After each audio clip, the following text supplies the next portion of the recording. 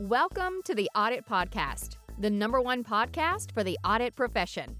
Be sure to check the show notes for all of our social media channels and to sign up for the Audit Podcast newsletter. Now, here's your host, Trent Russell.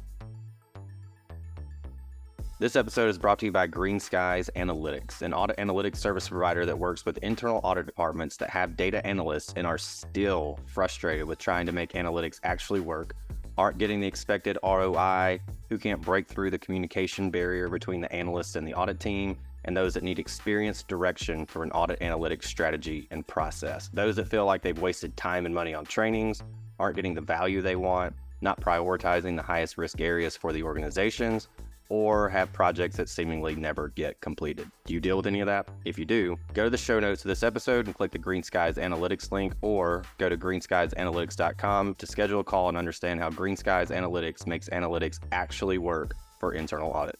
Hello, everybody, and welcome to the Audit Podcast. I am your host, Trent Russell, and today our guest is Rajeswar Sundaresan from the TEYSEER group in Qatar. Rajeswar was one of the founding members of IAA Qatar.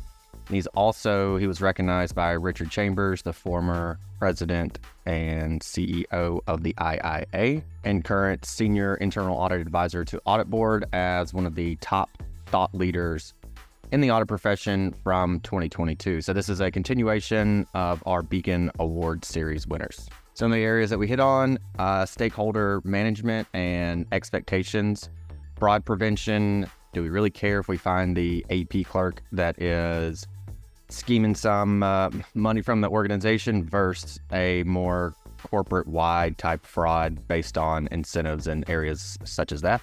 The audit committee and how to get them what they actually want and what they need, how to determine what that is. And then soft skills for CAEs. We've talked about that a little bit in the past. Norman Marks spoke about active listening being his #1. So we hit on that a little bit as well. And then audit reports. I feel like and the way we talk about it, audit reports being the product that audit effectively sells. If that's our thing, is that communication, then what should our mindset be when putting those together? I know I've gotten caught up in the details of those before, spent probably way too much time tweaking a word or two, when if I would have just pulled myself out of it and gone, oh, this is the actual point of doing this, then maybe it would have been a little easier to put together and probably more effective as well. So here we go. I know one of your area of expertise is stakeholder management, and just kind of the conversation we had off camera a little bit, you were talking about that from the perspective of a CAE, but then the other perspective being cultural differences and how stakeholder management's a little different in your part of the world as opposed to my part of the world. So with that said, I'll kind of leave the question open-ended and just let you riff, if you will, on that topic. Thank you, Trent, for that question. The first thing about stakeholders management is if you try to please everyone, you will please no one. So we can't. If you typically in internal auditors have plenty of stakeholders, you see we have board of directors, audit committee, CEO and management, government, some employees, customers, suppliers, and so many of them. And all of them have certain expectations from auditors. So even regulators has expectation that we do our job so that we need regulatory non-compliance would be brought out early and we do correctly action. So stakeholders are very critical for internal auditors to do well, and also to ensure that we deliver value to all of them. Of course, not at the same degree. It starts with the core stakeholder, which is your audit committee and board, or if you're a CAE or an audit, for their audit unit, even otherwise. So I read a very nice statement, says, it has taken me all my life to learn what not to say. Nice. So, sometimes when you're in an audit committee meeting or in a conversation with the senior management, we should always be very careful in putting across our recommendations or our findings in a very tactical way. Finally, it is all about getting things done. Even I tell my staff that our product is our report. We are not able to sell our product. We are not done anything worthwhile. We are not add value. That means we are not able to substantiate our recommendations. We are not probably don't have enough evidence to take something which we are probably spend a lot of time in that work, and but it is not.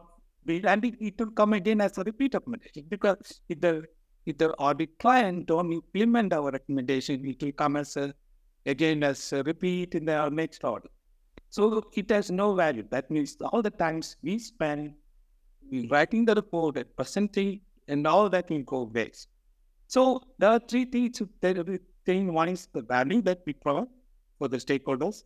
Second is the performance that as an auditor expected by the stakeholders. And what are finally in audit, the one thing that said is the risk. What is the risk? How do you prioritize risk, and what are the recommendations you give to mitigate the risk?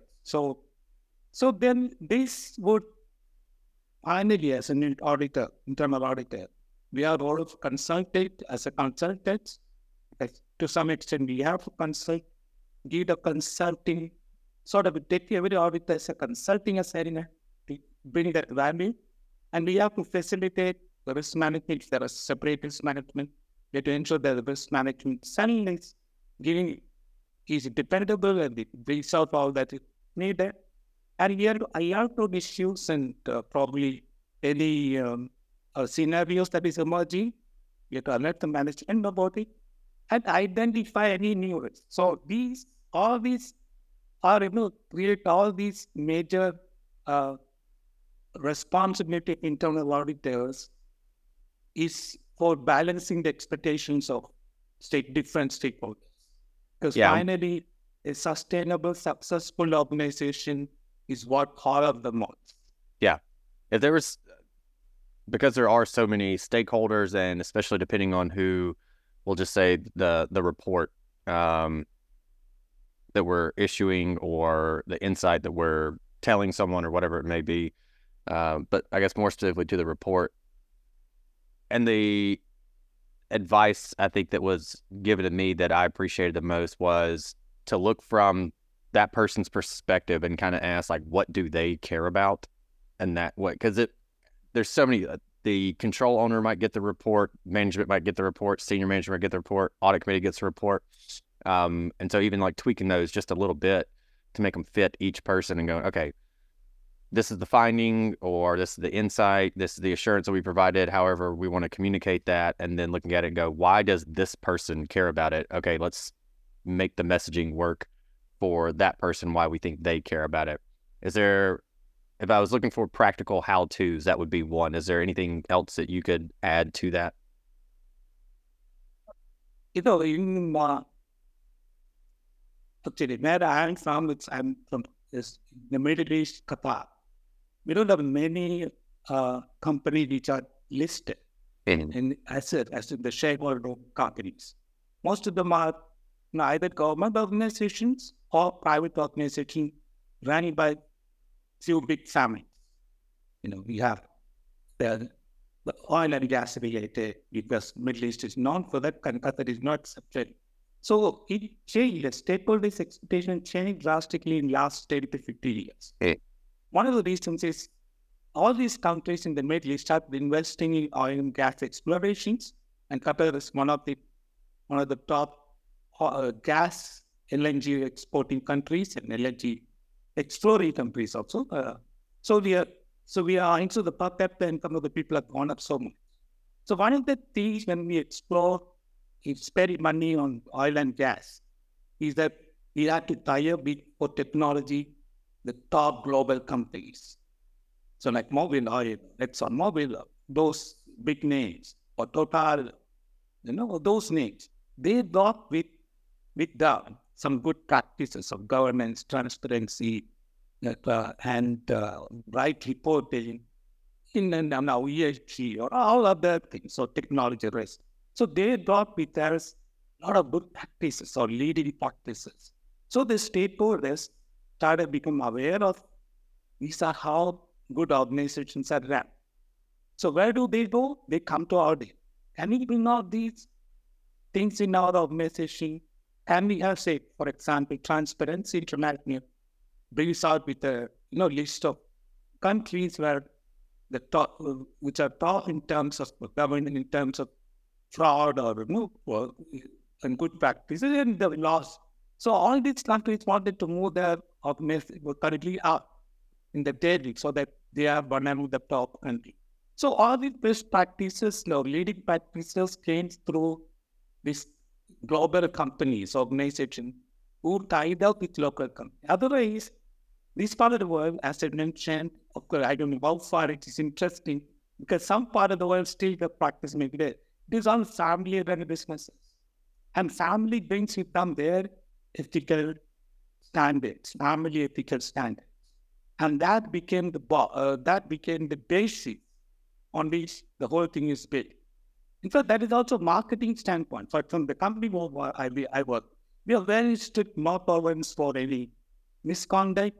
We also got to say, never cheat the customer, whether we lose money, doesn't matter. No, don't cheat customer. So these became hard selling factors for the organization because people align the organization to the practices of the founders. Yeah. So these are the few things which changed over a period of time or evolved in this part of the world, and that brought a lot of awareness, and that in turn, internal audit flights. We did not because again, to back to my part of the this part of the world, culturally, this is not audit is not considered something nice because you point out deficiencies, you point out problems. So people don't take up audit as their career. So these transformations brought out good auditors, and one of the things which as internal auditors, and one of the founders of the auditors in Qatar, is that to bring awareness and bring Qatari nationals into mainstream as auditors. Got it. Yeah, I know you've been very instrumental in launching the kind of IA out there and helping that grow. So I know you've done a ton of work on that end also, which I'm sure the IA and then the rest of the audit profession appreciates very much for doing that. But you mentioned fraud a little bit, and I know that's another area of expertise for you. And what I get curious about with fraud is a lot of times when we're doing analytics work with groups, it's basically, hey, we want to find fraud. Not always, but that's what I think all auditors enjoy that to a degree. It's interesting. It's kind of fun, especially if you're doing some kind of financial statement audit testing all the time, then maybe it gets even mundane for some. It did for me. But finding fraud is exciting, I think, if we really were honest about it. But what I'm curious about is there's the AP clerk that has stolen $10,000 this year, or someone set themselves up as a vendor and they're just cashing checks to themselves. And that's great and wonderful. Like, we should find that and weed it out and everything. But to me, it's more the fraud that is a cultural type issue where we have, like over here, the Wells Fargo case is one that I like to point to, where there's this culture of fraud in that the incentive plan was open up a bunch of accounts basically, and you're going to get rewarded.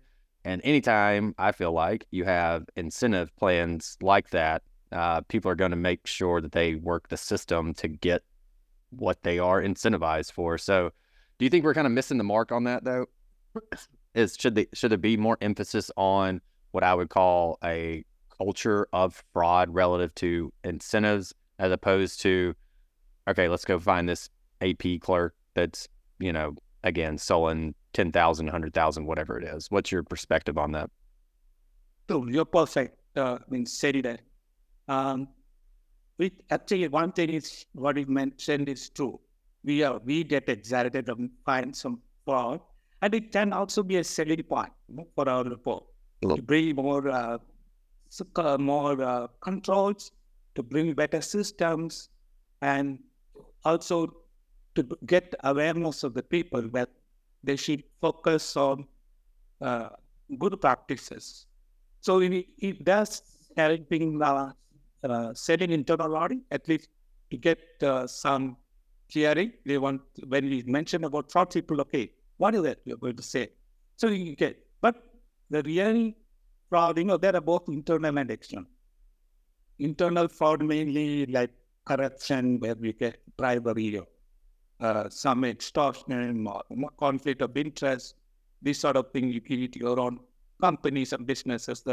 So these are internal. Then asset misappropriation, people can take it and don't pay for it, stuff like that.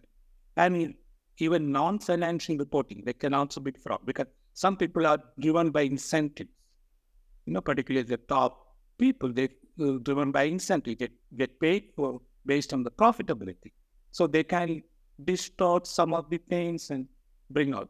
That's where real revenue leakage or you do real injustice to the company compared to the, of course, now external frauds also become very critical, like something like cybersecurity and loan. We get a lot of problems with credit, financial credit, and sometimes credit card, insurance fraud, depending on the vertical in which the company operates. So it's external frauds also. It's to be watched, and particularly cyber and other phishing attacks and stuff like that. Vendor frauds, a lot of vendor frauds come up through phishing and other attacks. Right. So internal frauds, we need to have strong systems and controls. So this is where something like a fraud risk assessment we should be doing, and we should be very we should have the courage to report what we find. So if we don't stand for something, we fall for everything. Yeah. So we should be willing to stand up and say based on facts, not fiction. So it should be based on fact, substantiated with appropriate evidence, and not just hearsay or discussion. So I have also, as an auditor, opportunity. Not, I don't call it opportunity. I had to present at least 12 fraud cases to the senior criminal court for financial crimes in the state of Qatar for my company. I was the chief prosecuting witness. But many of those are not except one or two are high people involved at a very high level. But since company has taken a stand not tolerate, we had to find a place, punish the people who have done this fraud, so that others won't do it. Because people start with small things and try to do bigger things. So in my experience, we found that it's the fraud in this part, again, coming back to my region, because the expatriate workforce. Something like 80% of the workforce are expatriates, not nationals. So nationals are very small in numbers. So the expatriate workforce coming from different backgrounds, coming with different culture. Yeah. And they bring with them sort of and they cannot get a citizenship here. So they try to make money because many of them won't even come with their family. So they come mainly to make money. I won't generalize it. There are a few sections of people from across the world, because I don't want to say it's from any part of the world, across the world, who comes with that sort of background and who try to make money and live, which creates more fraud opportunity. Yeah. Because again, when you call about culture, there are three things: the opportunity, then in the greed, and then rationalization. So rationalization is the culture part. Yeah. Why I should not be getting more money? Other person is getting money. Why I'm leading everything and coming to this part, the world, be so much work. So this rationalization is a cultural part. Of course, the greed is the bigger part. Even well-paid employees want to make more money faster than, they go through a process of earning. Process getting better paid and all.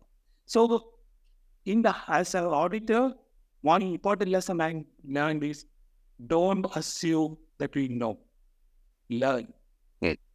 Because we have to keep our eyes and ears open. We have to have that creative thinking of identifying something abnormal and making still need to be skeptical, always skeptical. And yet, no, we say this part of we say that in God we trust, the rest we aren't. Yeah. So we have to be that skeptical to find out whether it is big or small, the abnormalities, and go deep into it to prove that. Of course, it goes through a risk. What is the impact? What is the probability? And what is the likelihood of probability? And what is the impact? To spend more time and resources for investigating. So we have to take culture, of course, is one factor, but culture, of course, always when you talk about culture, it's torn at the top. How Thompson, how they bring down that role modeling when it comes to good practices. We always pull a quote from the show, and I always like when I can tell, like, yep, that's going to be the quote. So as soon as you said, don't assume you know, learn, and I wrote it down, yep, there's the quote. That's a good one. I like that. So I appreciate that quote. That's very nice. I'm always curious about the relationship that the chief audit executive has with the audit committee, with the board, etc. It's obviously a very critical one. And I feel like the best thing we could do is to give the audit committee what they want. I think some people struggle with knowing what that is, though. So for any given audit committee, and maybe it's a little different because culturally, like we've talked about already, but how do you know what they want and what to give them? Well, that's a nice question. I read somewhere, you never stop learning until you thought it. The day you stop learning, better retire. Yeah. That means you have to keep your eye and you have to be very astute to giving them what they want. And always they come up with something new. And most of the time, in my experience, or 20 years, the audit committee composition changes. People keep changing, and the new person brings some new perspectives, new ideas. So what they need, there is no perfect audit committee paper. That, that we can say that they cannot ask any more question and you are given the person, but we can always do better. So every meeting, and nowadays it's more frequent. Post-COVID, they found new dimension in thinking about, sustainability and new other better practices. Yeah. So there is something which always comes up as new, and we need to learn, or we have to look for expertise from outside. So when we present to audit committee, we should give something new to them, novel to them. That novelty makes it interesting. Well, they are not interested in really to say analytics or financial reporting. Okay, we need to give them something which make them think, relate with the business they have in hand, and probably make it universal enough to understand, specific enough to be interesting. So it should be universal enough for them to understand, because these people may not have ideas about many things.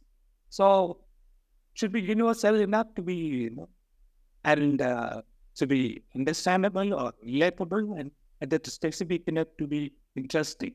So we have to have a mix of both, and to give the audit committee what, according to you, is what they should be looking at it from the point of view of managing business.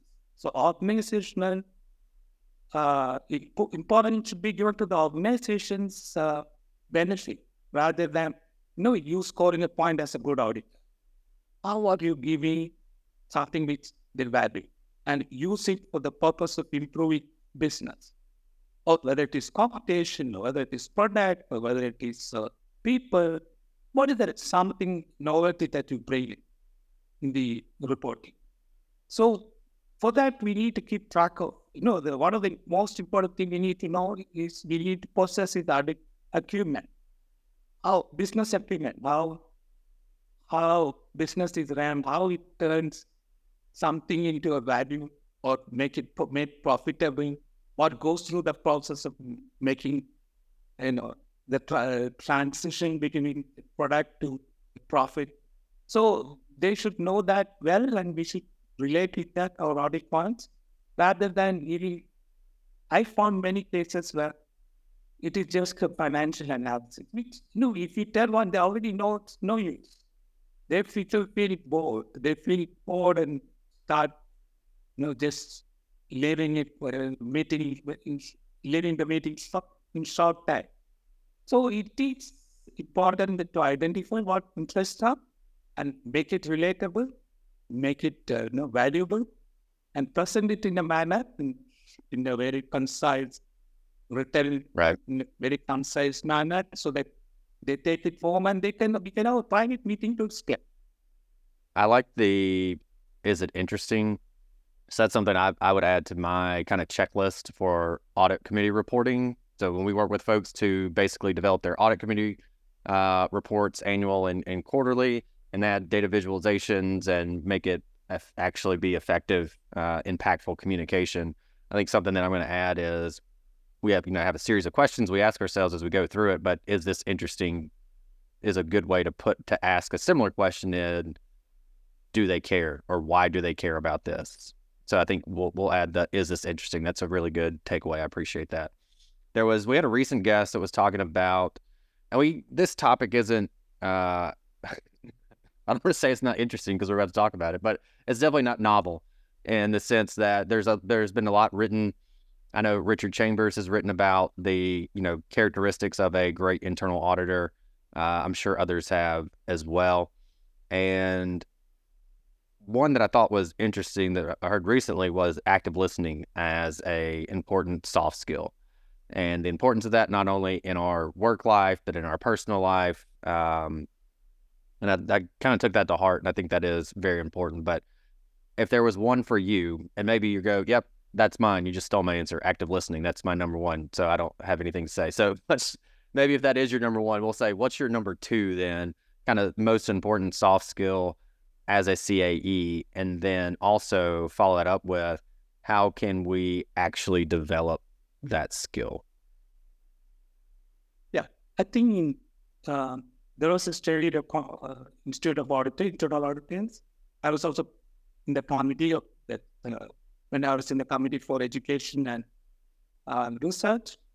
They did the common body of knowledge. For study on common body of knowledge, I think for about 3 or 4 years, communication was the top skills for internal auditors. One of the top 3 skills. Yeah. For 5 years consecutively. So it has always been number one of the top skills, soft skills for auditors. Of course, they need hard skills to develop soft skills. So other than that, what I would say for one of the critical things for auditors is creativity. And then creatively looking at things, that is the perspective where questioning everything, whether it is what it's, we call it C's, what is the 4 C's, what is the condition, what is the criteria, what is the correct reaction, what are the consequences. So the way of looking at every observation in the 4 C's or 5 C's, you put it, we give a creative process of diagnosing the issues and finding out the right solution. So this one creative thinking is very important skill. Other than that, we behavioral skills. Behavioral skills are very critical. One that includes confidentiality. We have to keep on, because many people, I won't name down, but by nature they can't take any secret. They try to. So I used to be like that. So I never used to keep secret. Now my wife says that you don't tell anything. So my work is, I want to separate my personality at home and at work. So confidentiality is very important, and of course, your ability to have an inquisitive mind. Because sometimes you never know. You never know where the solution or where the ideas can come from. can be, and your ability to deal with people at all levels. From it's probably a worker in the shop floor to his manager or his general manager, your ability to cut across in the right communication, right way of communicating with them and get the best out of them, and bring out some amazing findings for the benefit of the organization. So this ability to interact, it also means social skills, interaction skill, your ability to develop, say, trust and respect with them. Because they should also, when they say we should not take against them, so they should get that trust, and we should give that respect, irrespective of their level in the message, in the hierarchy. So these are the few must-haves, according to me, for a good internal auditor. And in my experience, sometimes I don't see something when I'm looking at certain documents or certain data. But my assistant at the lower level is just an auditor about stuff. He brought out some amazing observation. And when we developed and we found something totally wrong happening. Of course, in terms of wrong in terms of principles. Of course, somebody was making money in the process, but also we are not doing good to our customers. So I can't disclose anything more than that. Yeah. But it identified that was an organizational risk or a business risk, company going out of business. So it was such a significant risk which we uncovered by asking one of my assistants, very at an auditor level, to look at it and tell the finding, tell his observations. So we need to deal with your own stuff. They need to find, and then we went across the data chain to unearth something wrong happening.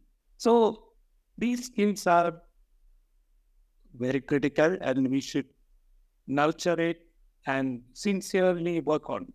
Yeah. One thing I appreciate about talking to CAEs is getting kind of those like high level mindsets almost, and not being in the weeds so much, which is extremely difficult, I think, for a lot of auditors, myself included, more so on the data end. I know I've gotten caught up and chasing something that looks odd in the data, and then 5 hours later I pull myself out and I go, oh yeah, this actually has nothing to do with the objective of this audit. I just got super curious about it and wanted to figure out what this was. And so I know that's hard for other folks also in other disciplines within audit to get caught up in the details. And with what I'll just say is the audit report or audit communication being the most important thing I feel like that we could really do. What's the one thing, or maybe the mindset that we should have when putting together that audit report, as I'll say it, or audit communication? What's the mindset there? What's the perspective we should have so that we don't do all this work and then have this report, and then people go, yeah, that's great, nobody cares. Yeah. So one important statement I like the most is strive to influence. Your report should influence someone. It's like a message should be there and make someone else to think about it. And the second thing is the tone. Tone of the report is very critical. If you write negative thing, people don't like to read. They stop reading in between, or they just skip through. So the tone should be positive, tone should be friendly, tone should be enticing, tone should be said that even educative or something informative. So the tone of the report, the entire report, when you read, the idea that forms in the mind is the tone. So that when you read the report, you get, oh, this fellow is negative, this fellow is disgusting. So that we should always keep that tone friendly and purposeful and useful, and that influence the reader. So strive to influence is one critical thing I like the most. And second is, the two things I said, strive to influence and the tone. Second, what is in it for me, which comes again in the report. If the reader of the report should find find something which he can use it, he or she can use it for their business, what they are doing. Their whether the function, well, maybe something on procurement. The thing should be whatever recording should be. They should be able to bring out the change and improve the business or improve the whatever they are doing. So what is in it for me is very critical. And now we have gone away from just hindsight to insight to now we are going to foresight. So, like predictive modeling, whatever is you can use with the tools available, bring that new as something which probably they not looked at it the way we looked at it. They see the same thing, but they don't think the same way. So we have to find the way that makes them interested in knowing what could happen. So they bring that foresight or something like a predictiveness, something which is another thing which can help in reports, making it more valuable. And I mean, the last one is that emerging issues. What are the emerging issues, emerging problems? Even early, warning or early opinion for that they're getting prepared. We don't put it, rank it as high, medium, low. Here it's something which they can, work on as whether it's true and how it can impact the business, something. So a good report can contain these 3-4 elements.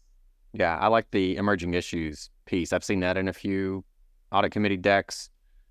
Doesn't have to be a ton there, but just, enough to go, hey, heads up, this is important. This is why we think it's important. This is why you should think it's important. And seeing those on there, I know audit committees and boards alike tend to appreciate those kind of what's on the radar, things to keep keep an eye on. I like you're talking about the friendly tone in the audit report. There was a team, they had 4 different audit groups. So let's just say there's a north, east, west. Actually, there's 5. North, east, west, south, and then there's like an IT audit group.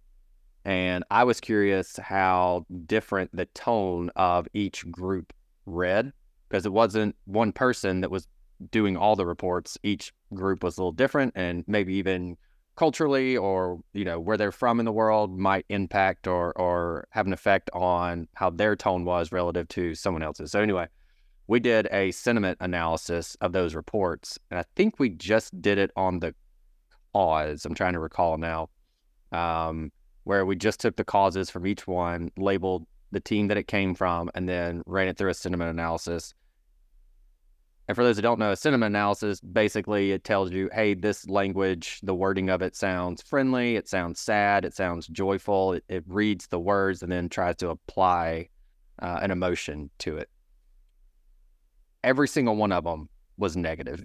So, if like a high-level sentiment analysis is just like negative, positive, neutral, hardly any were positive. Almost all were negative. And that was my kind of hypothesis, because especially in those, we're saying this person did not do this. This person got this thing wrong, or, whatever. Obviously, the language is a little better than that, but it saw all those nots and didn't do and should have, and it went negative, negative, negative, negative, negative.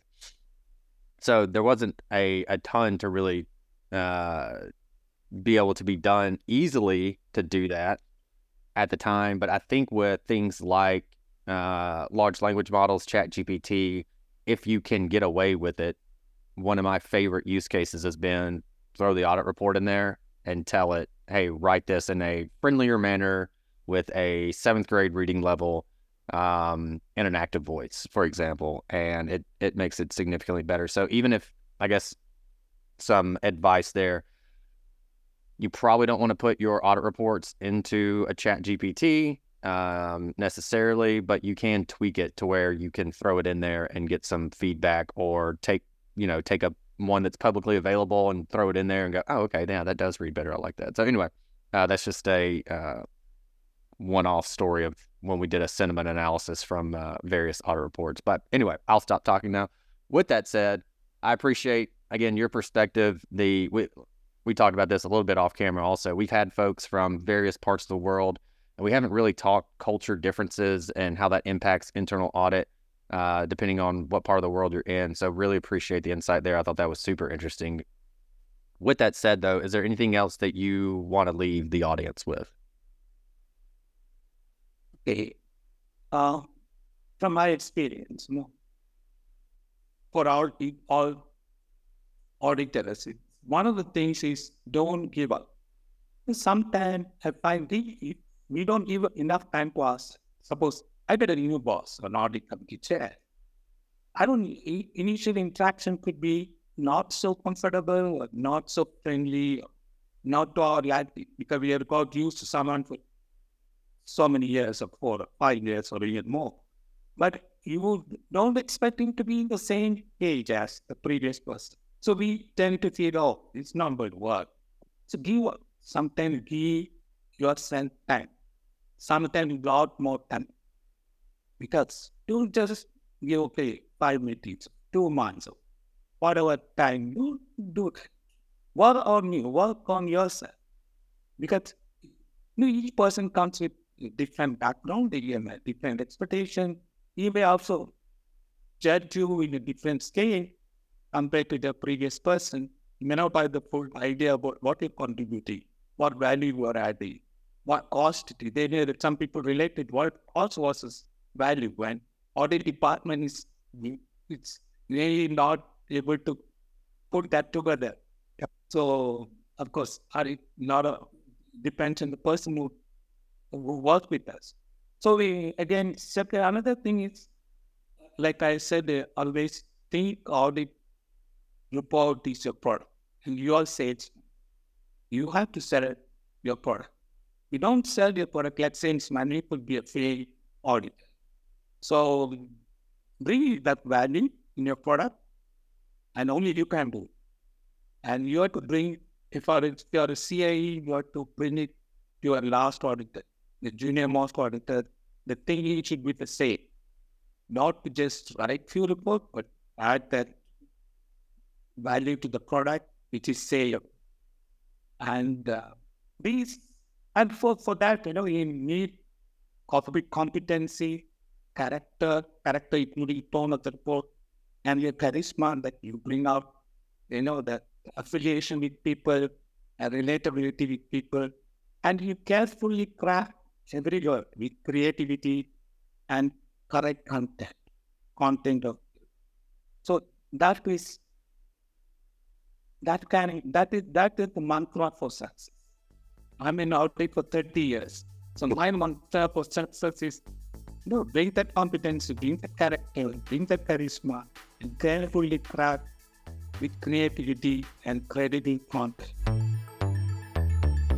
Hey everyone, thank you very much for listening to this episode of the Audit Podcast. Whatever platform you're listening on right now, I'm sure there's a subscribe button somewhere, so please hit the subscribe button there. If you're listening through iTunes or Spotify, feel free to go give us that 5-star rating. It only took me about 16 seconds to give myself a 5-star review, and it really helps to get future guests to come on the show, so we'd really appreciate that. Lastly, be sure to check out the show notes and follow us on all our social media channels on Instagram, on LinkedIn, and on TikTok.